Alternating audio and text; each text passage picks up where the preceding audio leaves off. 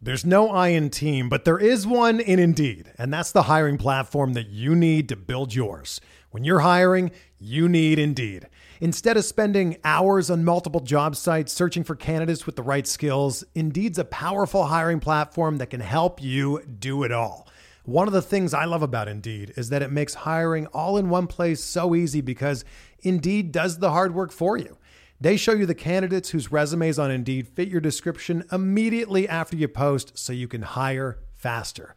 Join more than 3 million businesses worldwide that use Indeed to hire great talent fast. Start hiring now with a $75 sponsored job credit to upgrade your job post at Indeed.com/Blue Wire Sports. Offer good for a limited time. Claim your $75 credit now at Indeed.com/Blue Wire Sports. That's Indeed.com/Blue Wire Sports, and support the show by saying that you heard it on this podcast. Indeed.com/Blue Wire Sports. Terms and conditions apply. Need to hire? You need Indeed.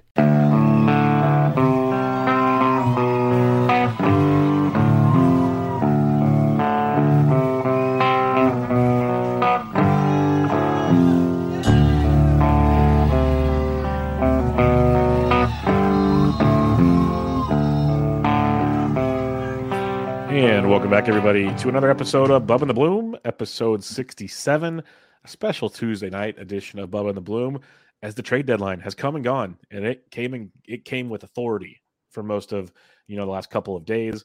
Lots going on. It might help a ton of things in real life. Probably does. We're here to talk fantasy baseball for you, though, and have some fun along the way. Get you more prepared for the final 2 months of the fantasy baseball season. You can check me out on the X at BDintric, the podcast at Bubba Bloom Pod, and my co-host, as always, on the X at Ryan BHQ. Ryan Bloomfield, how we doing, my friend? Sounds bizarre. Bizarre. I try not to chuckle every time I say it. Yeah. Did you see he put up the X sign in San Francisco, and it lasted a weekend? Yeah, it doesn't surprise went me. away. It's like Threads. No permit. Yeah, Threads was not hopping. Twitter was hopping today. I was kind of tethered to my couch. Had a sick kid at home with me, so was half working, half maybe a third working, a third parenting, and a third trade deadlining. Nice. Something like that. Maybe a little more trade deadlining than everything else, but it was a good day. I'd give it like a 6 or 7 out of 10 on the excitement scale for trade deadline. Mostly because there were a lot of trades. There was some drama with Eduardo Rodriguez, which we'll probably get into. But there wasn't that unexpected huge deal, and so that was the only thing I'm not giving it a 9 or 10. But it was a fun day, and yeah, there was a ton of content out there, shows and podcasts, and a lot of good stuff out there. What we're doing tonight is we're just going to kind of bang through pretty much every fantasy relevant trade and just talk about fantasy impacts, because really we were talking before the show, the Scherzer and Verlander trades, big headlines, lots to talk about there, but from a fantasy angle, unless you're in an AL only league, there's nothing really actionable with those trades. I mean, you're still starting Scherzer, Verlander, so we want to dig a little deeper and get into some of these smaller moves that have a bit more fantasy impact. That's the plan, at least. I don't know. Yeah, we'll see what I make no promises, but that is the plan, because I know I can get sidetracked and deviate. Not like my other buddy Mike Kerwin. That guy can get sidetracked, but we'll have some fun as usual on this show. So let's just kick it off. Let's go to the first. And there's really no specific order. It's more like just kind of how they happen chronologically, not by team and whatnot. So we'll start with CJ Cron, Randall Grichuk, going to the Angels from the Colorado Rockies. We will mention we'll mention prospects for the most part. We will not break down prospects because we are not prospect people. There's tons of great people for that. The Angels received Mason Albright and Jake Madden from the Rockies. So what I kind of want to bring up here, Bloomfield, is you got Cron. He should be the everyday first baseman. That's pretty much set in stone. You got Grichuk going to the outfield.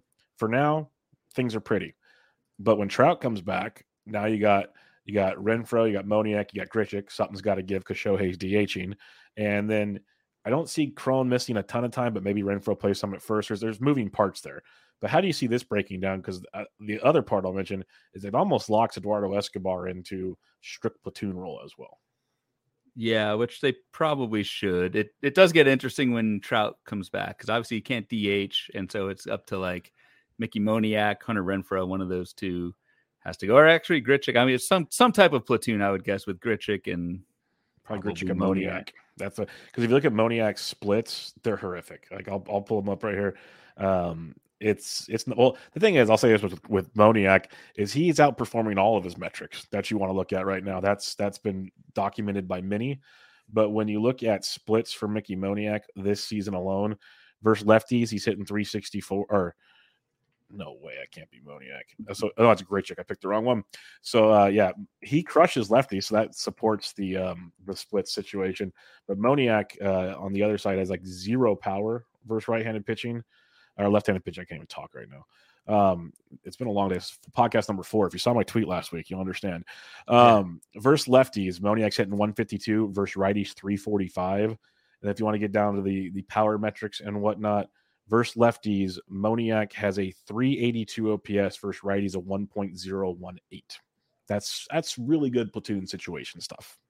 Yeah, it is. And I can see that happening once. I mean, that's really the only move until something happens and someone gets hurt with, like, again, I don't want to wish injury on someone, but like CJ Cron has been dealing with back issues for a long, long time. And so, who knows what could happen there. One like interesting fantasy fallout on the Colorado side, filling in behind CJ Cron, is Michael Toglia. Yep. Who I think at least he started 5 of the last 6 games, 4 of them at first base, hitting in the bottom of the order for Colorado. But at least this is a former first round pick, 24 years old. At least during weeks where Colorado's at home, I think Michael Toglia is like a decent deep league play who's now going to get playing time behind Cron. Yep, I'm 100% with you on that. I remember Toglia even last year got the call up.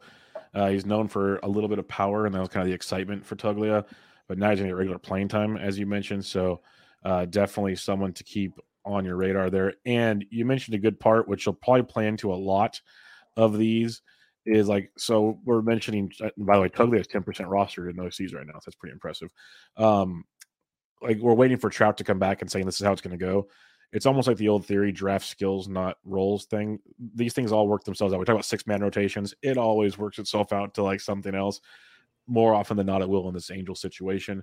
So just keep an eye on that. But it's going to be, it's groovy right now until Trout comes back, and then we'll assess it from there.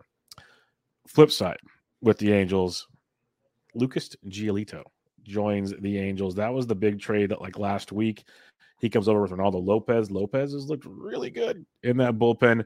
Giolito, not too shabby, gets to face the Braves on Wednesday, so we might reassess this after the show comes out. But I've been a big Giolito guy all year. The way I see it, Gio's just, he's locked in the rotation. Right now they have a 6-man rotation, which they've had all year, and things look good. So what's your thoughts on that one? Well, they had a 7-man until Griffin Canning went on the IL with. I thought he was just scared of the Braves, but it was general soreness, aka scared of the Braves. They did define it as a calf. So I don't know, but calf tightness. Canning actually, so I wrote up Canning for HQ this week. I don't know, it kind of makes sense that the Angels added another piece. Canning didn't pitch at all in 2022, hasn't pitched more than 64 innings professionally in each of the last 3 seasons, already at 89 innings this season. So I don't know how much down the stretch Griffin Canning I'm not saying shut down, but just effectiveness and uncharted workload territory. I also worried about Patrick Sandoval. So I actually think Chase Silseth can stick in this rotation, even if it is a 6-man, and obviously Giolito will as well. Ronaldo Lopez, you touched on him real quick, did get the save in his first appearance as an Angel, but it was the day after Carlos Estevez threw 34 pitches. So there's no change in that. If you're looking for saves, Lopez is not the guy in Anaheim. It's still Estevez. Yeah, it was just an off day for Estevez, but Lopez is throwing gas. He was throwing 101 at one point in that outing. He looked rejuvenated all of a sudden. Yep. It's amazing when you go from a bad team to a contending team, how your attitude and maybe production changes. It's good to see. But yeah, these are good baseball moves. Not a ton of actionable situations with the Angels, maybe more so with the Rockies, as Bloomfield said, and we'll talk about the White Sox as a whole later because they made a whole lot of moves. A minor deal that we won't get too deep into. Braves, they acquired Nicky Lopez from the Royals for outfielder Taylor Hearn. The only thing I'll mention with this, Bloom, is this must mean they really don't like Vaughn Grissom. Yeah, that was my takeaway too. And because Von Grissom is actually he's like raking in the minors, and maybe he could it play is the Nicky Lopez role pretty easily. exactly. And so maybe it is like truly a defense thing, or maybe there's something else there that we don't really know about. Yeah, I think this kind of like we're not picking up Nicky Lopez really in any league, but it's if you were holding on hopes for a late Von Grissom appearance, like that's just another blockade with Nicky Lopez. I think Hearn got traded again after. Possibly. I if he did, I missed it. In the there was some weird, like Gene fun. Segura got traded then cut today. Yeah, there was some weird roster that felt NBA-esque right there. By the way, that was a total like we're gonna take you on for your money just to make it a fair deal, and then we're gonna get rid of you. Do they do that? I am not. Oh yeah, when they do those big trades, they always throw in like 4 veterans that no one wants anymore, and they keep like half of them. Oh yeah, that's definitely. And then that veteran goes back and re-signs with the team that you got traded from. Oh, Hearn was traded from Texas to Atlanta on Monday, and then traded from Atlanta to Kansas City in this deal. So that's impressive. Don't unpack your bag, kid. That's all I'm going to say. Next up on our agenda here, the Rangers. You already mentioned Max Scherzer earlier. He goes from the Mets to the Rangers with cash for prospect Luis Angel Acuna, the younger brother of obviously Ronald Acuna. And then the Rangers did some more work. They picked up Jordan Montgomery, who I thought was one of the better targets price-wise on the trade market. And they got reliever Chris Stratton. Okay. Cardinals get a couple more prospects in Thomas Sagasi, Tico Roby, and John King.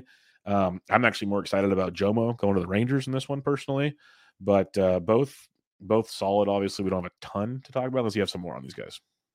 No, one thing, we could talk about Scherzer in Texas and that whole thing for a while, but like going to St. Louis. So St. Louis trading away Jomo. We talked about this a little bit last week. Like it opens a spot for Matthew Liberatore, which you don't want to do. But I think the biggest thing with St. Louis is that Steven Matz was not traded. Steven Matz is kind of on a heater. We'll talk about our matchup game on the Thursday show.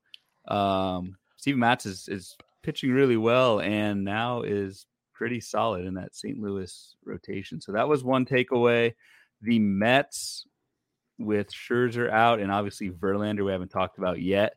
You've got Kodai Senga, Carlos Carrasco, Jose Quintana. You have maybe David Peterson who would come back into the rotation. He's been pitching kind of like a multi-inning relief role. We always, both of us, to speak for both of us, love us some David Peterson. Tyler McGill probably goes back into the rotation. Taking a wait and see there. That's probably the biggest like fantasy impact wise of this trade. Texas needed the help big time. Nate Eovaldi is in some trouble. Quite a weird diagnosis with Eovaldi. Quite a weird one. I actually, not to get too far off, but I actually cut Nate Eovaldi. I was one of 2 people in the main event to cut Nate Eovaldi on Sunday. Did it before knowing that Texas said it would be a minimum stay. So I was kind of like, oh, yeah, but it's a forearm strain with a good-looking elbow. They said, like, when does that ever occur? Let's be real about this situation. Like, with that lost velocity, even if he comes back with the lost velocity, we saw how well that didn't go. So my decision was keep Brandon Woodruff or keep Eovaldi. And so I went with Woodruff. I think you made the right move there. I'm going to say you made the right move there. I will say one more thing about the Ranger situation. You did mention Eovaldi's gone. They've talked about it even before, like with Eovaldi. Bochy was talking about giving pitchers rest and whatnot as the season goes on because they want everybody fresh for the postseason. And they've talked about 6-man rotation potentially as Scherzer, John Gray, who's been horrible, Jordan Montgomery, Martin Perez, Andrew Heaney, who actually pitched well, albeit versus the White Sox on Tuesday, and then Dane Dunning. So it's one of those, I think it works out in the end to a 5-man rotation like we talked about before. But I will say this with all these teams, because there's a lot of teams that said they might go 6-man, like with the Canning situation because of innings. A lot of these teams are having young pitchers with innings things. That's going to limit all your 2 starts. Like we have literally 8 weeks left. So if you get a 6-man rotation, you maybe get one more 2-start, maybe. If not, you might get 0. Those are the little things to think about if you are looking for volume and stuff along those lines. Again, a lot can change. Just wanted to bring that up because you're going to hear 6-man a lot in the next few days because that's been a popular theme with these teams. That's a great point. All right. The Jays, they made a move. They picked up Jordan Hicks from the Cardinals to help the back end of that bullpen. They sent Sim Roberesi, I'm going to butcher so many names, and Adam Kloffenstein to the Cardinals. That's not a real person. Come on. I know. I think I saw him in Oppenheimer on Sunday. Jordan Hicks, though, this was like, to me, when I first saw this deal, I was like, oh no, does that mean Jordan Romano's back's really screwed up? Or is this a team going for the playoffs to bolster their bullpen? I'm going to give the benefit of the doubt here, but the fact Romano's been dealing with that back issue for a while, I think this might be a lingering thing where they wanted that guaranteed guy in the back end just in case. Like Romano will come back and get the job. I think it's still his job, but the insurance of having Hicks, I think, is very important. Yeah, that was my first thing. Was like, oh crap, Romano, because it's a back, and we were just talking about backs with CJ Crone. Romano's been dealing with back injury like basically since the All-Star break. So could very well be a little bit of both, Bubba. Like it makes sense to get Jordan Hicks anyway to establish that bullpen. And if Hicks keeps pitching the way he does and Romano comes back, I agree Romano would be the closer. That is a really good bullpen. We spent some time speculating on Yimi Garcia versus Eric Swanson. That also went out the window, of course, with this trade. The St. Louis side to me is interesting. Yes. We kind of think the prevailing wisdom is that Giovanni Gallegos just slides back into the closer role, but Jojo Romero actually got the lone save, I think, on Sunday. The only chance that the Cardinals have gotten. Jojo Romero has a 3.92 ERA, 20 innings, like a 24% K rate, like not great skills, but maybe good enough if he picks up 5-6 saves the rest of the way. I don't know if Jojo Romero is the guy. I don't think anyone really knows. But the one data point that we do have was Romero over Gallegos, who I think pitched 2 innings. He pitched the 7th and the 8th in that game. Yep. So I think that's. Oh, sorry. No, go ahead. I think it's telling because it's going to be. I think it feels like one of those where, in a perfect world, they want Gallegos there, but they're also going to put him into the high leverage every single game. So it could be maybe a 60-40 Gallegos. It could be 50-50. It could be 60-40 Jojo. I think they'll both get saves is what I'm trying to say. But, even when we speculated last week, I don't think any of us mentioned Jojo Romero as an option out of all the options in St. Louis. So he's at least on the table now. That's a very telling thing from that Sunday save.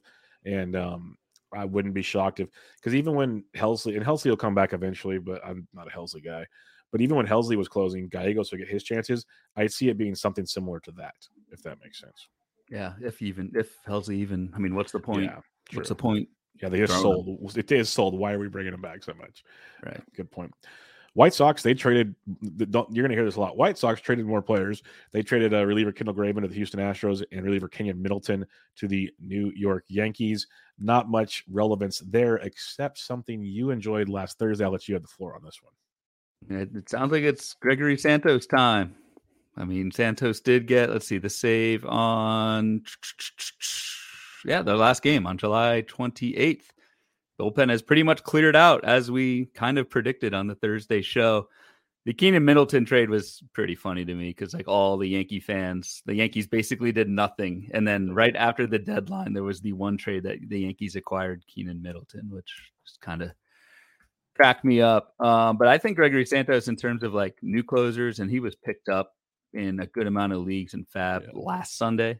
But I think if you're taking any new closer right now and ranking them, I think it's got to be Gregory Santos. I think he is the guy. I think the skills are pretty damn good. 2.63 ERA at HQ. We've got a 3.25 expected ERA. Misses a ton of bats. 5% walk rate. Like everything's in line for Gregory Santos to thrive in the role. The only thing is we're getting late in the season. There's 2 months, and like this shouldn't prevent you from bidding if you need saves. But how many saves will the White Sox actually get? A handful, I don't know, but I do think Gregory Santos is that dude. Yeah, I'm with you. They just got no hit on Tuesday by Framber Valdez. So yeah, it's gonna be a long couple months. That was Cleveland. That was who threw out sorry, that was AAA Columbus. Yes, that lineup was horrific after they made all their trades. That is my fault. That is definitely not the White Sox. White Sox were equally as bad in their game, but yes, he probably would have no-hit the White Sox. They probably would have for sure. The Dodgers, they made at least this trade. Didn't make another one, but they made this one. They got Lance Lynn and Joe Kelly from the Chicago White Sox. They dealt Trace Thompson, Nick Nastrini, and Jordan Leisure. That's a heck of a last name. To the White Sox. Lynn was throwing pretty well on Tuesday in his Dodgers debut. Joe Kelly, he's going to be a nice little asset into that bullpen. What's your thoughts on this one? Obviously, if we've held Lynn this long, we love this move, but it just depletes that White Sox rotation even more. Yeah, and we talked about, I mean, we kind of saw this one coming with Giolito and Lynn on last Thursday, and there's just not much in the tank with the White Sox. It will be fascinating, the Lance Lynn experiment, and it probably is fantasy relevant because I don't know. I'm sure Lance Lynn has been cut in 12-teamers. Let me see in OCs. I got it right here. I do wonder what his percentage is. Lance Lynn, he's 99% rostered. Is he? Okay, so you're not really doing much. Just can't quit him. Just can't quit him. As we speak, Mookie Betts hits a home run to give Lance Lynn another run of insurance. Lance Lynn, something he never experienced in Chicago. Exactly. Sevens. This is the thing with Lance. Like tonight is the Lance Lynn. So tonight, Tuesday night, is the ultimate Lance Lynn line. 7 innings, 7 strikeouts, 1 walk. Looks great. Give up 3 home runs against the A's. So like, Yahtzee. There's this, and I put this out there. I was like, this will be an interesting, can the Dodgers fix anything experiment with Lance Lynn. I know like they could not fix Noah Syndergaard. They could not fix a couple other guys, Michael Grove. But it'll be interesting to see what tweaks they get from Lynn. I had Lynn on the bench in 15-teamers and started him automatically for this start, and probably will start Lynn going forward. I think that's the kind of the one takeaway is if you have Lance Lynn, you've been waiting for something like this, you go for it. So it's good to see LA make that move. What about you? So you mentioned the move that LA didn't make. Real quick, Lance Lynn is rostered in 69% of Yahoo leagues. So if you play in Yahoo, he's out there. So go check on that. Yeah, the move they didn't make is a real shame. It's a real shame because I should say couldn't make. It's like someone made the analogy. It's when the head cheerleader, when the starting quarterback of the high school football team asked the head cheerleader to go to prom and she says no. That's kind of what it felt like. Maybe you're giving Eduardo Rodriguez too much prop, giving him the head cheerleader role, but it made sense if you really think about it. The Tigers had a deal in place to send Eduardo Rodriguez to the Los Angeles Dodgers, and Erod said no because the Dodgers are one of the 10 teams on his no trade list, and he had to approve it.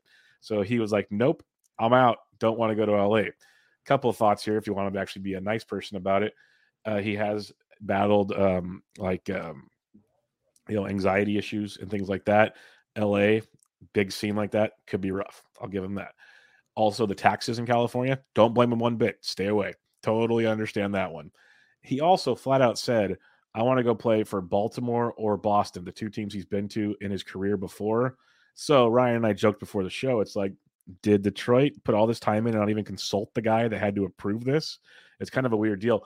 But as a Giants fan who had a horrific trade deadline, had a horrific offseason, to watch the Dodgers just completely get hand to the face type situation, it felt really good. Yeah, I need to make my AJ Pollock joke to get you off of Cloud 9. You saw my tweet on it. You saw my tweet on AJ Pollock's thing. I'm like, really? Like, really? Is what we're doing? We should look at the smirk on Bubba's face as he's talking about Erod rejecting LA. And it helps. I'm a big Erod fan already, so it's like the double whammy. He is your boy already. Yeah, that is true.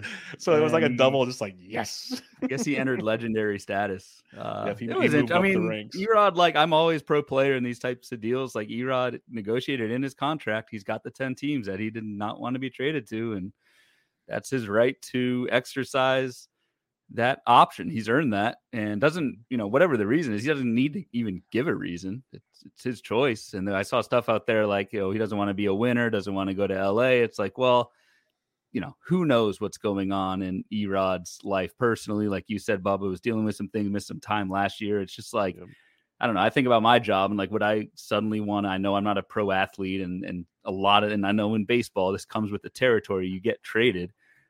I wouldn't want to uproot my family and just move to LA for a couple months and see what happens next. Like, he's earned that right to say no, and he exercised it, and I'd say good for him. He's doing what he needs to do. Yeah, it was pretty sweet to see. That really made my day on a busy afternoon. So happy for Erod. Wish him the best. Have a great 2 months of baseball. Just really dominate on the mound, Erod. Just nothing would be like every fifth day I'm gonna be glued in to Eduardo Rodriguez starts. Detroit Tigers, I'll be watching you. So we'll see how that one goes. All right, back to the agenda at hand here. The Rays, this one kind of surprised me. Like we didn't have the surprises on Tuesday. This one surprised me a bit. Yeah. The Rays acquired Aaron Civale, as Ryan likes to say, from the Cleveland Guardians, who has been a ratio darling this past month. No strikeouts to talk about, ratio darling. And they acquired Kyle Manzardo, once a very, very highly heralded prospect of the Rays for tons of power. Not so much this season, but he's also been battling a shoulder injury. So I know a little prospect stuff when I have to. But it was just an interesting move where a big-time prospect goes to Cleveland. Maybe he can get healthy. But more importantly, a Rays team who it seems like every other week we're talking about another starting pitcher going on the IL. They go and pick up Civale, which is big for someone that they need to eat up innings for. Yeah, for sure. And with Civale, like I don't know, I want to appeal to authority, but kind of with that Lance Lynn Dodgers thing, it's like it has to be a good thing that the Rays are interested in you.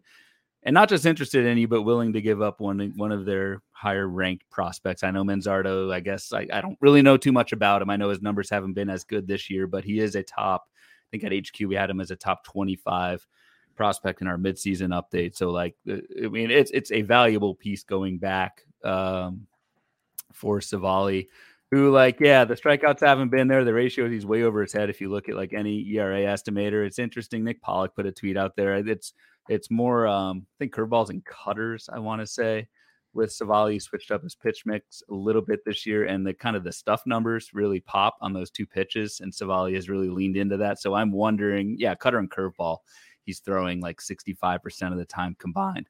So I'm just wondering if the Rays kind of see that and really want to leverage that and go with it. So as a Civale owner, I'm pretty stoked. But again, probably not. I mean, not much of a fan. I mean, Civale started everywhere, I would think, and you continue to do that. Like you might get the return of Cal Quantrill in Cleveland, which could be pretty rough. You may get PGA Tour pro Peyton Battenfield back in the rotation as well, which I don't like, but not much to go there with Cleveland. It's gonna be rough.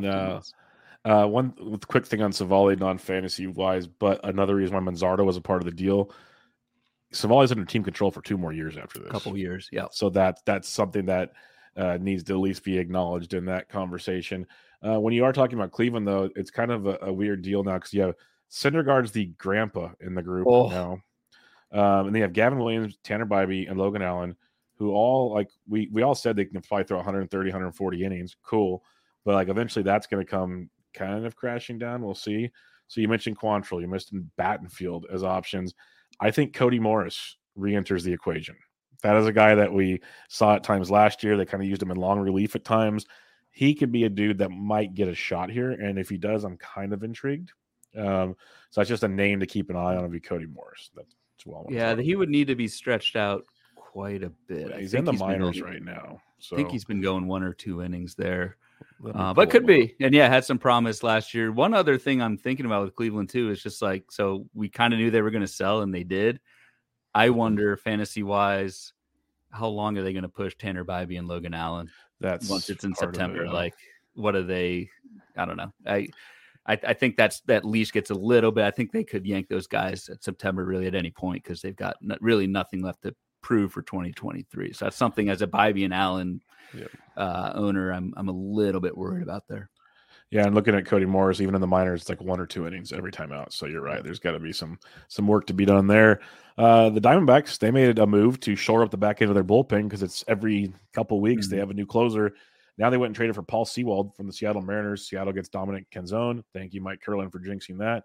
Josh Rojas and Ryan Bliss. Apparently Bliss is the one everyone's excited about. I don't know. But Paul Sewald goes to the back end of the bullpen, which is good because Andrew Chafin was traded. That's kind of a minor detail. It doesn't really make impact here. But that cleared spot there, even though they're opposite hands. But to me, as it makes Kevin Ginkel, that whole run coming to a complete halt. Like, at least he got a win the other night. That was big. Scott McGuff, peace. So it's Paul Sewald's deal. You got that, and then I'll let you have it. But the Seattle situation just got a little more interesting as well. Yeah, I was a little selfishly disappointed in this one. I had some fab shekels in on Kevin Ginkel, who I still think is pretty damn good. But Arizona obviously did not. Like, they they very much resisted putting Ginkel in the role, and then got Sewald. On the Seattle side, Sewald's obviously the closer. He's already rostered. I think Andres Munoz, but I wouldn't be like it's either him or Matt Brash or some combination of the two. I'd put my money on Munoz, who's probably rostered in a good amount of leagues. 86% of 15s or 12s or 12s. Okay. What about Brash? And Munoz 70% on Yahoo, by the way. Okay. Brash in 12 Brash is 1% rostered. And I think that's a good call because I could see it being kind of like that Giovanni Gallegos, Jojo Romero type situation where, because even the other night, Brash went, I think, an inning or a little over an inning and got the win when Munoz got the save. So it could be one of those back into the bullpen type scenarios like you're talking about because Brash has been filthy. He has. And I'm not saying Brash is going to be the guy, but I think there's at least a chance and it won't cost much to find out. And given the skills that Brash has, a 38% strikeout rate, like that is absurd. 16% swinging strike, like 3.43 ERA, the FIP and the estimators are like a 2 ERA. Matt Brash is really good to boil that down into one sentence. And so I think it's worth a buck or two if you've got room and just want to see how it plays out. I think that might fly a little bit under the radar. Yeah, one of my 15s, I have been rostering Matt Brash and playing him every once in a while when I needed extra pitching help and didn't like my starters. So I'm a big fan of what we got there. Milwaukee Brewers, they made a move that kind of surprised me a bit, I'll be honest. They went and traded for Mark Canha from the New York Mets, sending Justin Jarvis to the Mets. And it was already kind of a somewhat crowded / platoony situation in the outfield that just got a whole lot more crowded. So what's your take on Canha? Roster Resource has Canha DHing, which kind of surprises me a bit. But what's your take on this move to Milwaukee? It's confusing and from a fantasy aspect, frustrating. I mean, Canha did DH on Tuesday night, but like that's going to be a revolving door between really center field and right field. Is like it could be Tyrone Taylor, it could be Canha, it could be Joey Weimer, could be Sal Frelick. Like there's just so many bodies to the point where it was an interesting fantasy situation if anyone gets everyday playing time, but I think there's just too many mouths to feed. And the Brewers didn't acquire Canha just to sit him on the bench. Like he's going to play or at least be in the rotation. So I think this eats into Joey Weimer and Sal Frelick, who were, at least interesting specs in deeper leagues for Milwaukee. That one puzzled me. I'll be honest. That one surprises me a bit. And I'll just make this announcement now. We'll talk about the Mets as a whole at the end, because they have a lot of places that are going to be opening up for options of playing time. We'll get to more of them down the road here. But here you go. You can have the floor on this one, Mr. Bloomfield. The Giants, they added A.J. Pollock and Mark Mathias. The Mariners got cash considerations. I just don't even know what to say. Pollock hit 9th, DH'd on Tuesday. So go figure. He didn't do anything. But, that's the Giants' big move. I mean, anytime you can really make the splash of the deadline with A.J. Pollock, you got to do it, right? Man, Jerry must have some pictures of Farhan because that was just like, what is going on here? Didn't make sense. I mean, fantasy-wise, like Pollock will play against left-handed pitching. It's just like another platoon bat. I mean, that's what the Giants do. So, I don't know. Do you think it really takes away playing time from anybody who is interesting, like Austin Slater, maybe? No. Slater plays versus lefties. There's no taking that situation away. The only thing maybe, because Yastrzemski went to the IL, so that fills in that gap basically, and maybe Yastrzemski and Pollock would platoon a lefty-righty situation, but that's about all I see in that scenario. So. Pollock's hitting 173. Oh, it's brutal. Like I saw you had to squint at your screen to see it because that's what it really was. Yes, pretty small. Yeah. It's horrible. It's really, really bad. On the flip side, you got Seattle. Teoscar did not get moved. Do you think this gives Cade Marlowe? I know he's a lefty. You have Cade Marlowe, Dylan Moore. We've talked about that platoon situation before. It probably doesn't even impact anything because he was on the IL for Seattle this whole time. But do you see any impact with Pollock leaving there? Not really. Maybe Dylan Moore, who has not played each of the last 4 games, but that's all against right-handed pitching. It's just one less competition against lefties for Dylan Moore. And then Cade Marlowe maybe plays every day against right-handed pitching, though Dominic Canzone might have something to say about that. A lot of pieces lot of pieces out there. For sure. Chicago Cubs, they acquired Heimer Candelario, who was a prospect in their system at one point in time. The Nats got DJ Hers and Kevin Made. First off, Candyman, first game with the Cubs on Tuesday, played first base. So that's something to keep an eye on. They allowed Wisdom to play third. You'll have Madrigal play third as well. There's a lot of moving parts around there. Everyone played on Tuesday because they scored 20 runs. But if Candelario plays first base primarily, probably puts Bellinger either in the outfield or at DH more often. How do you see this kind of shaking out? Because it allows a couple players to get more playing time at third base, I think we thought, because they also DFA'd Trey Mancini on Tuesday. Yeah. So, like, we talked a little bit on Thursday that maybe if Bellinger got traded, like, we might see Matt Mervis. That took another hit. And then obviously Mancini getting DFA'd. Is that Candelario, yeah, like, will qualify at first base at some point soon in fantasy. I will say he did make not a routine error today. He did make an error at first off a ground ball, but I'm not too worried about that.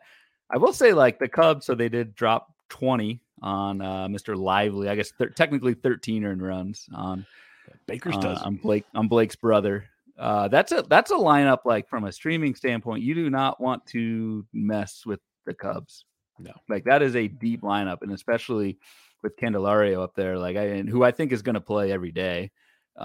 You've got, like, Dansby Swanson hitting 7th, and that's not a slight on Dansby Swanson. So, yeah, no, I'm with you there. We'll see. I'm curious to see the regular playing time because with Wisdom and Madrigal at third base, it both righties. So it's like, do you want the power upside? I almost think Madrigal faces righties and Wisdom faces lefties. That's how that platoon plays out. So something to keep an eye on there. League. Before we move on, Deep League. We talked about this on Thursday. I was going to throw Washington. That to you. This is your guy. Yeah, Jake Alu. I don't know why I like this guy so much, but the name's pretty cool. So he's got that going for him. It is. Not only was recalled, but stole a base on Tuesday, and I think is going to play every single day at third base and just see what you get. I wouldn't like go too crazy in 12s, but I think in 15 teamers, if you need a corner, Jake Alu is the playing time's going to be there. And that Nationals lineup, like, even though they did lose Candyman, it's okay. Yeah, it's pesky. So, it's very pesky how I described them. And Alu is 0% rostered in 12s, so go get them, kids. Yeah. Next up, little minor move, Sam Moll traded to the Reds, bullpen arm. No big deal. Jace Peterson traded to the D-backs from the A's. I don't see a ton here besides a potential utility bat. Am I missing something there? No, I mean, the only thing, like, I just want Emmanuel Rivera to play every day at third base and just see what happens. With Jason there, I think that's a natural platoon, lefty-righty with Jace Peterson and Emmanuel Rivera, which to me kind of sucks because I think Rivera is actually pretty good. With one thing, like, it probably isn't as relevant as we want it or I want it to be. But if you want to look at both sides of the spectrum, it pretty much locks Jordan Diaz into everyday at bats at third base for the A's, and we've seen some power. We've seen some power out of him. It's not like the greatest profile in the world, but he's also been playing quite inconsistently. So I'll give him that. But with Jordan Diaz on the year, he's hitting 252, 6 homers in 44 games. Maybe we can get a full. Hit his 7th on Tuesday night off of Lance Lynn. Oh, so there you go. Go deep tonight. 6% barrel, 49% hard hit. So there's skills to be had with Jordan Diaz. So at least in deeper formats, could be a dude to keep an eye on there as well. Padres, they were weirdly active. Man, and like late to the party for the most part. Yeah, and you put all three together here, so that'll make it a little easier to talk about. So we'll go one by one. And let's do all the Padres, and then we can talk about the ramifications for the other teams after that. Sure. So Padres, they first traded and got Rich Hill. Big Dick Mountain is going to San Diego, where it's going to be beautiful all day. And you get Rich Hill and G-Man Choi going to the Padres. So that's one thing. The Padres then went and traded and got Garrett Cooper from the Marlins, and we'll talk about why in a minute. And then at the 18th hour, they went and picked, or the 27th hour, I should say, they went and got Scott Barlow from the Royals when they still kept Josh Hader. So interesting. First off, Choi Cooper. We talked about this before the show. I saw a tweet. I'll look for it here. Perfect platoon pair. So what's your thoughts on this one? Unfortunately, a good platoon pair. Makes sense from a baseball standpoint, but listeners to the show know how much I love to hang with Mr. Cooper. Yep. And I think the playing time's not going to be there for Garrett Cooper. I think it's going to be G-Man. Yep. G-Man against righties and Cooper against lefties. So there is that. The Rich Hill thing was interesting to me. Not only so, just trivia-wise, this is his 13th new team, which ties for second most. Do you know who is number one with 14, who has played on 14 teams? Is it Edwin Jackson? It is Edwin Jackson. Yeah. Well done, Bubba. I don't even play the Immaculate Grid, which I feel like I should, but I'm trying to limit myself to things it's that I was frustrating obsessed for with. me. Yeah, because I know baseball, but then I see the grids come out, I'm like, I feel like I don't know baseball, and that just pissed me off. But I almost put out a tweet. Rich Hill is joining the company of Edwin Jackson, Gaylord Perry, and Bartolo Colon at this rate with all these teams he's moving around for. Because people forget, this is just throwback. And here's a tangent for you. Gaylord Perry back in the day. Whoa. He played for a ton of teams. But I'll never forget, because this is when like the Giants used to do like old timer games and stuff. You'd see Gaylord Perry, he'd have his jersey, but he'd have a patch from every team on it. So his whole chest and like part of his stomach would be covered. And I'd sit there as a young kid going, what in the world is he doing? He had like Montreal Expos. He had all kinds of teams on this. And then he'd also have like teams Vaseline. that no longer exist. Yeah. He'd also have like Vaseline and other stuff because he's been known for that. But side story. Yes. Rich Hill, as you were. What's your thoughts on Rich Hill? Actually, so last trivia. Who else has 13 teams? So it's Rich Hill. We already on 13 teams. 14. I don't think you'll get him. Reliever. It's a reliever. That's where I was going to go with this. I think I just saw a tweet about it the other day. He just got traded again. No, he's retired. It's Octavio Dotel. Ooh, I would not have got Octavio. He was a good Houston Astro at one time. I remember that much. I mean, he was a good everything. But yeah 13 teams. That's, back in the day, kids, that was like half of baseball. yeah. 13 for old Octavio. So anyway, 13 teams aside, the interest. So kind of reading between the lines with the Rich Hill trade, like I wonder two things. Like Michael Wacha's hurt in his shoulder. I think his shoulder inflammation. I wonder if that's worse than we think it is. Either that or Seth Lugo, who has pitched really well for San Diego, who I also wrote this week in HQ as a September shutdown guy. I mean, this is someone entering uncharted workload territory as well. So I could see San Diego either being pretty concerned about Wacha, being concerned about Lugo, or going to a 6-man if everything kind of comes together. So that was just the one piece with Rich Hill coming over. That was a little bit surprising, but again, I mean, not much. You're rolling Seth Lugo out there for as long as that arm stays attached because he's pitching really well. Let's talk about the G-Man Choi Cooper things. I did pull up the tweet by Danny Vietti. Garrett Cooper, 871 OPS versus lefties. G-Man Choi, 810 versus righties. Perfect baseball platoon. That's simple. But from a fantasy impact standpoint, G-Man Choi is not rostered much at all. We both love Cooper. I have Cooper on a ton of teams, especially in like draft and hold formats. He's only 28% rostered in 12s. Should that number go down even more now? For Cooper or Choi?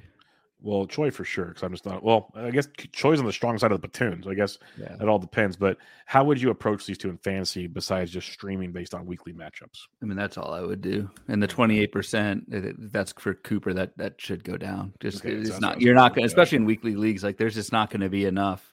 Really, I mean, pretty much any short side platooner. It's very rare you get a week where a team faces like 5 lefties. And I know there's pinch hit and stuff like that, but a lot of those guys, unless you're really, really good, like it's hard. Yep, for sure. All right, let's talk about the other half of these trades now. We'll start with the Pittsburgh Pirates because they already got rid of Carlos Santana. So part of me is like, okay, G-Man Choi might actually have some relevance again. He's had relevance before. Well, he gone. So right now, Alonso Rivas is penciled in there. You know, Connor Joe's played. I imagine that platoon's out. So I'm kind of leaving that situation alone. Pitching side of it, though, they're still looking for a 5th starter right now. So that'll be interesting because they have so many guys on the IL as it is. Maybe Ronzi Contreras gets another shot. Luis Ortiz, who we saw at times this year. How are you looking at this Pittsburgh situation if you have any interest at all? No, man. It's death. It's said so easily. Pittsburgh is death. It is. We won't talk about first base in Cleveland or in Miami because that's coming up in a bit. But we will talk about another guy we talked about last week with Scott Barlow leaving town. How excited are you for Carlos Hernandez? There's no I in team, but there is one in Indeed, and that's the hiring platform that you need to build yours. When you're hiring, you need Indeed.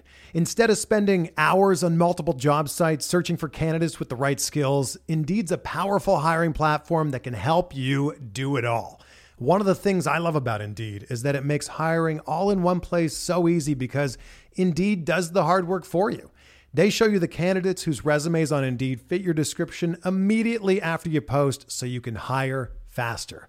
Join more than 3 million businesses worldwide that use Indeed to hire great talent fast. Start hiring now with a $75 sponsored job credit to upgrade your job post at Indeed.com/Blue Wire Sports. Offer good for a limited time. Claim your $75 credit now at Indeed.com/Blue Wire Sports. That's Indeed.com/Blue Wire Sports, and support the show by saying that you heard it on this podcast. Indeed.com/Blue Wire Sports. Terms and conditions apply. Need to hire? You need Indeed. Looking for a fun way to win up to 25 times your money this football season? Test your skills on Prize Picks, the most exciting way to play daily fantasy sports. Just select 2 or more players, pick more or less on their projection for a wide variety of statistics, and place your entry. It's as easy as that. If you have the skills, you can turn $10 into $250 with just a few taps. Easy gameplay, quick withdrawals, and an enormous selection of players and stat options are what make Prize Picks the #1 daily fantasy sports app. Ready to test your skills? Join the Prize Picks community of more than 7 million football fans who have already signed up. Right now, Prize Picks will match your first deposit up to $100. Just visit prizepicks.com/get100 and use code GET100. That's code GET100 at prizepicks.com/get100 for a first deposit match up to $100. Prize Picks, daily fantasy sports made easy. Pretty excited. I mean, the Barlow thing was like, so that came in right at the deadline. That was like everyone expected Barlow to go, and didn't happen until it did, like right afterwards. Carlos Hernandez, like he's pretty trendy. Everyone kind of now talks about Carlos 21% Hernandez. roster OCs though. Yeah, that's interesting. Carlos Hernandez pitched the 10th on Tuesday night. Actually, I think he got the win, but gave up a home run in the 10th. But like, I can't see Kansas City. I mean, there's obviously there's like no competition for the 9th. I just have to think Kansas City gives him a run. So I would put in some pretty, I would say, modest bids on Carlos Hernandez. I wouldn't blow the bank just because we don't know for sure if Hernandez is the closer, and similar to the White Sox situation, we don't know how many saves are going to be available in Kansas City. But like the skills look pretty good, and I think the role's there. So nice to see it happen. Let's see Kansas City do it. For sure. Toronto Blue Jays, they went and traded for Paul DeJong from the St. Louis Cardinals. We saw the Bubba injury on Monday. It was nasty. MRI came back clean, apparently. He just has some like discomfort in the knee, inflammation in the knee. It looked bad, the way he just kind of locked up. So we'll wait and see on that one. But for now, DeJong should play kind of regularly. How do you look at this whole situation? Because I know you're clamoring for a prospect in St. Louis last time. They still have not made that move. And Tommy Edman got activated from the IL on Tuesday and was playing shortstop.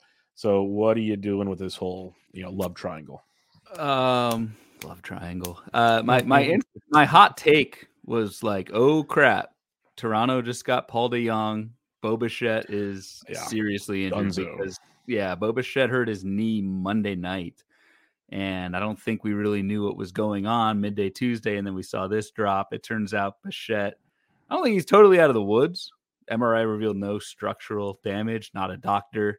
But he's hurt. And so this is insurance. Like, I think this probably boots one of Santiago Espinal or Kevin Biggio from like utility roles, but fantasy wise, not all that relevant. And I don't think DeJong, if you had DeJong, he was playing every day, and that's not going to happen once Bichette is healthy. So there's that. So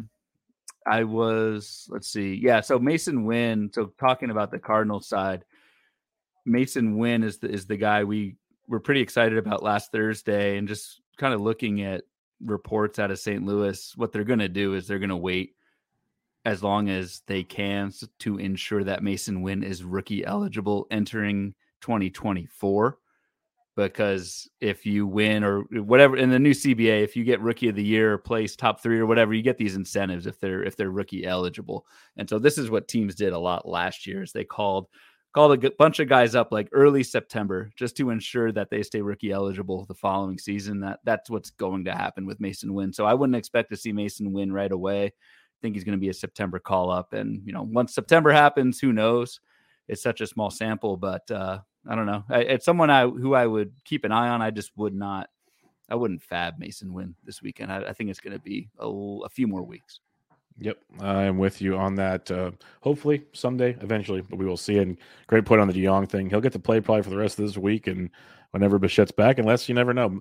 The only thing I'm concerned about with Bichette, and I'll throw this out here, is they did the MRI, but the way it was messed up, there's probably still a lot of swelling in that knee, which will give you an unclean image until that swelling goes away. Usually they don't do any imaging until the swelling's all gone. So and there's a lot of we didn't do our first pitch Arizona plug this show, but special show. So special show. I was locked in. Right to the thing.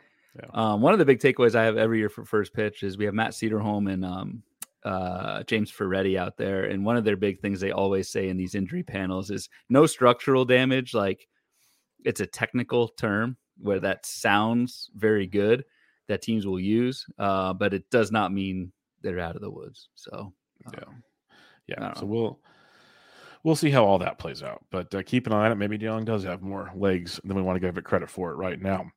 Astros, obviously we talked about earlier, got Justin Verlander from the New York Mets plus some cash, and they sent Drew Gilbert and Ryan Clifford, apparently 2 pretty good prospects, young prospects like the theme for the Mets, to New York.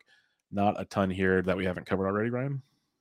Not really. I mean, it is just from a non-fantasy aspect. It's interesting to see the Mets basically buy a farm system through these trades with Scherzer and Verlander, but that's kind of a separate thing. I don't know. I mean, we touched on the Mets rotation earlier, and just unless it's David Peterson, I'm not all that interested. Maybe McGill in the right matchup, but that's about it. Yeah, it's pretty. I will say, Max Scherzer did overshare quite a bit in his kind of exit interview, or I guess entry interview with the Rangers, basically saying the Mets are not playing for not only this year, but not playing for next year. And no Ohtani is what I kind of, and you take away from that. So interesting words from Scherzer on his way out of Queens. You could tell he wasn't happy. Let's put it that way. That happened. Billy Epler basically in his press conference after the trade deadline said something similar, but not to the depth that Max Scherzer said it in. Like he said that we're still going to be competitive in 2024, but we're not we're shooting for 2025 type stuff. So we'll see how all that plays out. Phillies, they went and got Michael Lorenzen from the Tigers. I like the idea of Lorenzen going to a team. I'm not too pumped on the Philly side of things just because of that ballpark. Lorenzen's been very, very good of late. It does give 6 pitchers potentially in Philadelphia. I imagine Christopher Sanchez, who's been pitching really well, maybe he takes a back seat for now because he's got the option left in the group. But Lorenzen's going to jump into that Phillies lineup or rotation, and could be quite interesting. How about you? Yeah, it could be. He probably has to face the Braves a couple times, which hurts. The ballpark hurts, but it's been a pretty good run for Lorenzen. So I think you just kind of hold and hope. We hit on the Tigers a little bit already. I know you kind of like Alex Fado, who may get some run with in Lorenzen's absence. I think just personally, just kind of as a streamer in the right matchup, someone who could play a role in our weekend matchup games at some point down the stretch. So Alex Fado is at least someone who's semi-interesting on the Detroit side of that. Semi-interesting is a great way to put it. Right now they have Rodriguez, Erod, because he's a legend and he stayed with the Tigers. Joey Wentz, Reese Olson, Tariq Skubal, and Matt Manning as the 5 in that rotation. So that's bad. I mean, Skubal's decent, but that's bad. You know what's like the biggest takeaway from the entire trade deadline is there was already some bad teams in baseball. There are some horrific teams in baseball right now. Like they should just get relegated for the final 2 months. The strength of schedule right now just got completely flipped on its head. For certain playoff teams in the second half of the season. No, I mean, that's absolutely a takeaway. Like we kind of joked about AAA lineups that like Framber Valdez faced tonight and the White Sox. You want to target those on the hitting side. Anybody facing the White Sox, Detroit rotations, like you want to target. It's bad. Yeah, it's very unequal right now. And even like there's so many playoff spots, but even the wildcard teams, they're all like 8 games over 500. Yeah. So like the good teams are good and the bad teams are just really awful. Bad. All right, Tommy Pham, it happened. He got traded to the Arizona Diamondbacks for a prospect as well. Nothing too crazy here. The one thing I guess is, so you got Pham, who's been swinging a pretty decent bat this season, but you also have the D-backs who have Alec Thomas, Jake McCarthy, and Corbin Carroll in the outfield, which is 3 outstanding defensive outfielders, like really good defensive outfielders. So do you see Tommy Pham platooning with Jake McCarthy in right field? How do you see this impacting one of those outfielders? Because somebody's going to have to sit down for a bit. Yeah, someone has to. I think it's probably McCarthy in right field. Because Thomas is in center and Pham's not playing center. I would hope not. Yeah. And Corbin Carroll's not going anywhere. Nope. He's staying in left field. So I think that's probably, McCarthy probably takes a hit. Tommy Pham's like really good. There has been really good this season. Yep. So like you kind of have to play him if you're Arizona. I think that's how that would shake out. We talked a little bit about Ronnie Mauricio on the Mets side on Thursday. Talked about maybe Ronnie Mauricio coming in, and because we did accurately kind of predict Canha and Pham would go. The Mets called up like 4 prospects who I've never heard of. I'm looking at roster resource right now. Rafael Ortega in left field, DJ Stewart's in right field. Nemo's Nemo, but like I don't even know who Rafael Ortega is. He's over 32 years old. He's been I know him. Me and Rafael go way back. You guys go way back. I've heard of him. I'm looking up his can't say good things. Oh, he played for the Cubs. He was on the Cubs for a while. Okay, semi like decent. He was 11 steals or 12 steals and 11 homers, hit 291. I know Ortega now. I actually was foolish enough to try to draft him in 2022. That is right. But still, why run him out there when you have Mauricio? And like, come on. Yeah, I think what I said with Mason Wynn probably applies to Ronnie Mauricio. This is probably they wait till September to keep Mauricio rookie eligible entering 2024. So not much you can do on the Mets side of things except starting pitchers against them. Yep. Starting pitchers. Baltimore Orioles, they acquired Jack Flaherty from the St. Louis Cardinals for a couple decent prospects from what I've heard. Flaherty spots in there with Gibson, Bradish, Grayson Rodriguez, and Dean Kramer. Tyler Wells just got sent down to AA too because he's already over his innings from last year, so they're kind of slowing him down for a bit. Flaherty has been really good at times and really, really bad at times. So, and that goes to the AL East, out of the NL Central. How do you see this one shaking out? Yeah, like I don't know. I think Jack Flaherty's extremely overrated. I think people hear the name Jack Flaherty and think of the 2018-2019 version of Jack Flaherty. Yeah, and it's just like he's okay. He's like a league average pitcher right now. And so like I've kind of seen it panned as like the Orioles, got a huge boost in the rotation. Yes, they get a rotation boost, but I don't think Jack Flaherty's like saving the season. I know they made a push to get Dylan Cease, and that did not happen. But I don't know. I mean, for Flaherty himself, like a little bit more run support, better park in Baltimore, but outside of that, there's not too much. And then we talked about the flip side with St. Louis. That's you just want to stay away, except for Steven Matz, of course. Yep, Steven Matz, of course. Miami Marlins, I said we get back to them. Here we go. So they dealt Cooper. We know about that. They dealt Segura. We know about that. They traded for Josh Bell from the Cleveland Guardians. Segura was a part of that deal. Prospect Khalil Watson as well. Segura was released. Josh Bell's banged up, so you got that going for you. But Bell should slot in to regular first base roles when he returns. What are your thoughts on this scenario? I mean, Josh Bell's been really bad. So like, it's been better over the last month or so. I'll say that much. That's true. I'll give you that. I don't know. Like it's like a neutral move, I think, for Bell. So I don't know. What about them acquiring Jake Berger, who was traded for this dude named Eater? Jake Eater, ironically, yeah. But apparently this Jake Eater guy is pretty good. I guess because Berger's got some couple years of control left, but Berger was about to get second base eligibility, and that ain't happening anymore. So that's a big bummer. Yeah, and actually, it's probably like I guess it's neutral for Berger. At first, I was like, "Oh, Berger's going to play every day," and that is true. I think Berger does play every day in Miami, but he was playing every day in Chicago.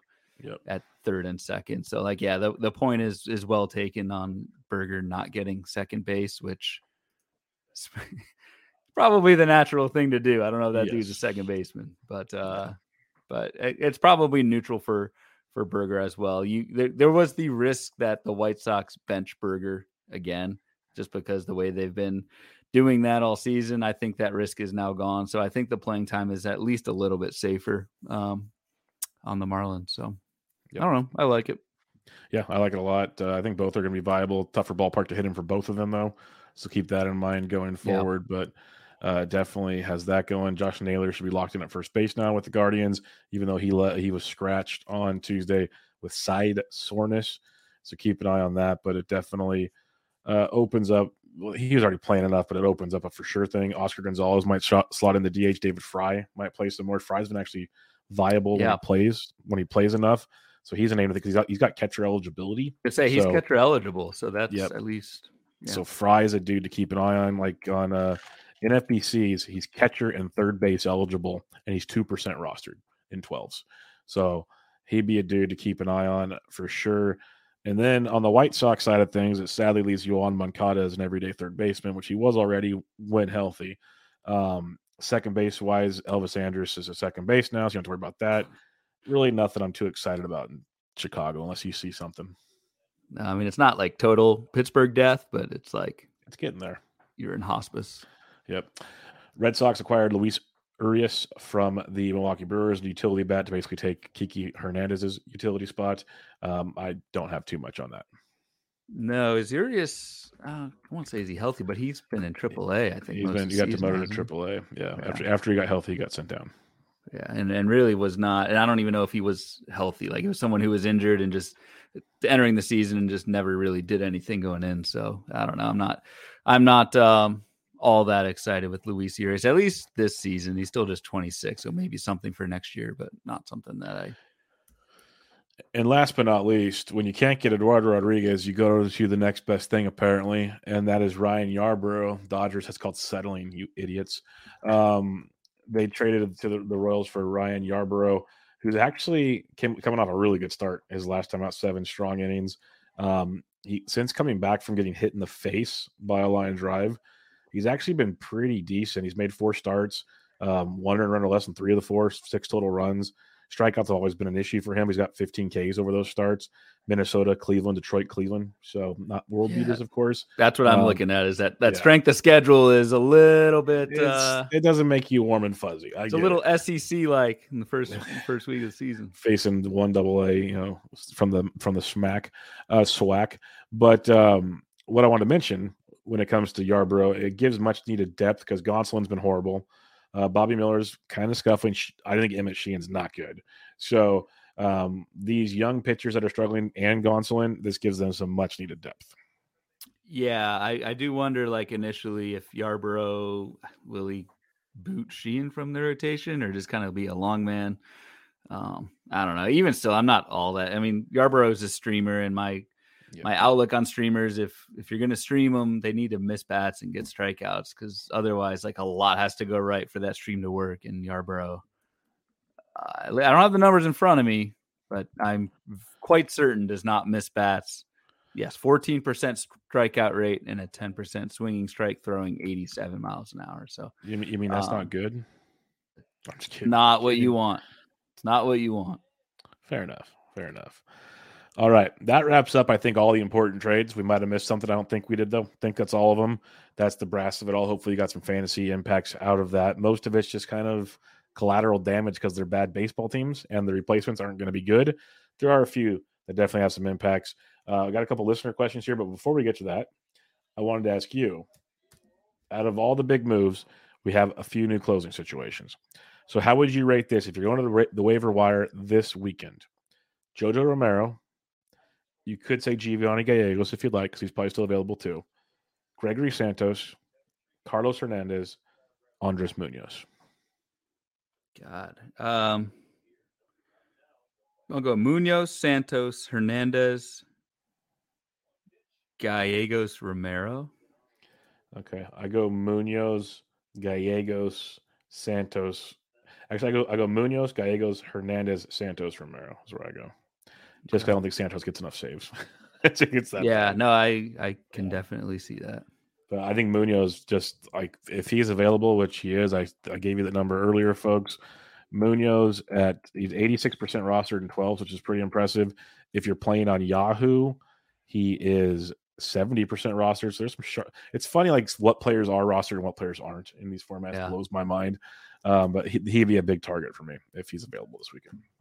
If you need saves, don't force it. Another guy that didn't get traded, we didn't talk about, Trevor May, still in Oakland Athletic.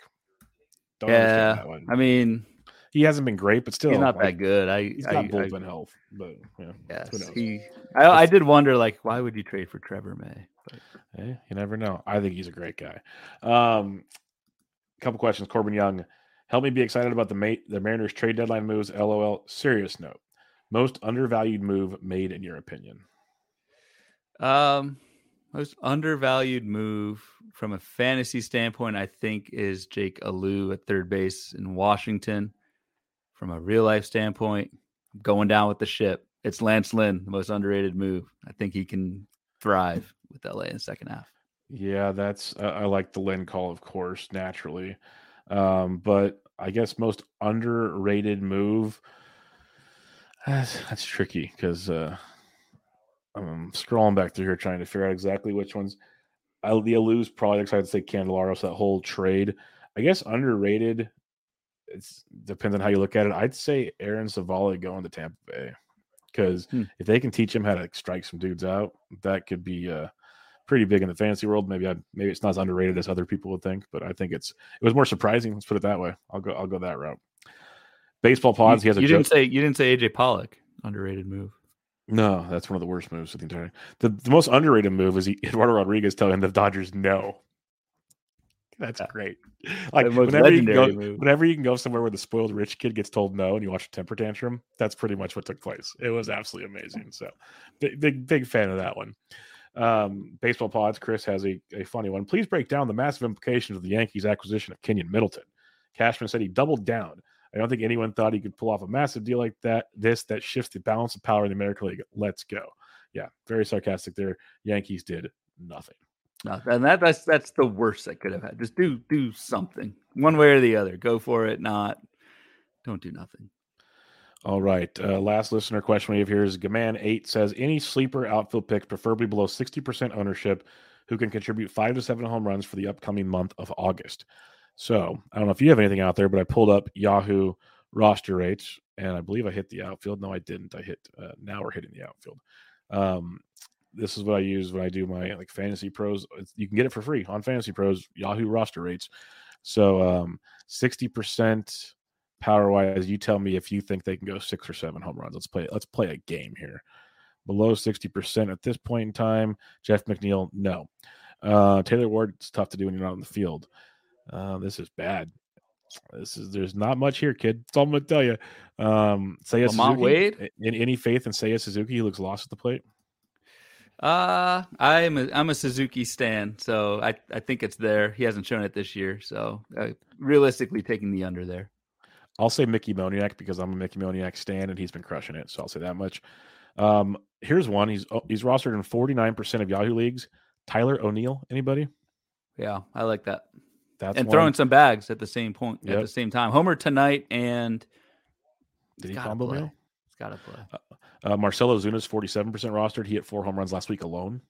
So, in the right matchups, he'd be a guy to keep an eye on. What about? I know he's hurt right now, but when he comes back, Mitch Haniger. That's another one I'm curious about because of the AJ Pollock move. That's where Haniger's starting to do baseball activities. So maybe they just DFA AJ Pollock when Haniger comes back. I agree though with that sentiment with Haniger. Interesting. I'm with you on that.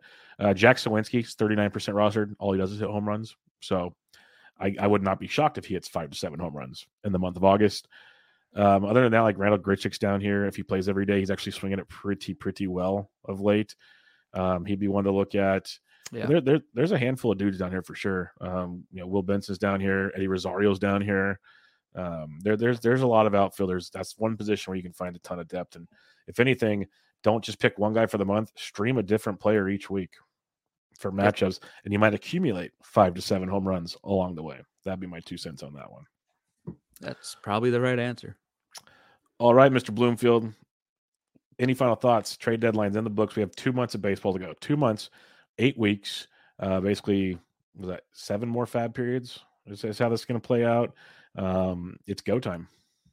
It is, man. This was fun. I think like 25, 30 trades in an hour. So that's pretty good of us, I would say. So yep, not too shabby. Hope there was some fantasy goodness for you. Most of them, as we talked, it's not a ton that stands out, but there are some sneaky implications on the back end is the way I was looking at it. Like the Jake Alous, I think even David Fry becomes – I didn't even think about that until we started digging in on it. He could have some relevancy. The relievers got their jobs.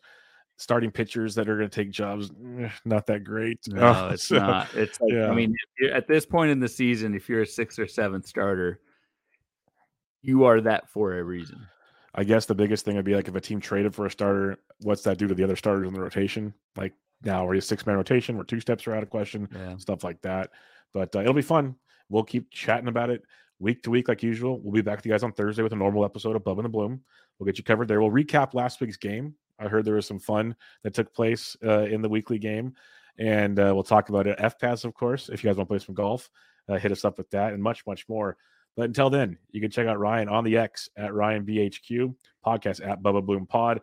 I am Matt Biedientrich. This is Bubba and the Bloom, episode 67, your trade deadline recap. Catch you all next time.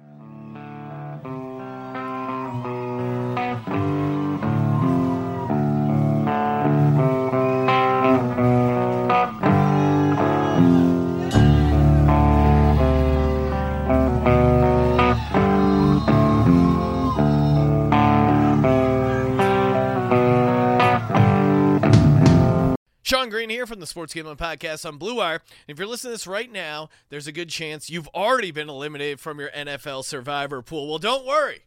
We're here to help with our free Second Chance Survivor Pool. That's right. We're giving away $3,000 for free in our NFL Second Chance Survivor Pool. It starts this weekend. It's completely free. Just go to sportsgamblingpodcast.com/survivor. That's sportsgamblingpodcast.com/survivor.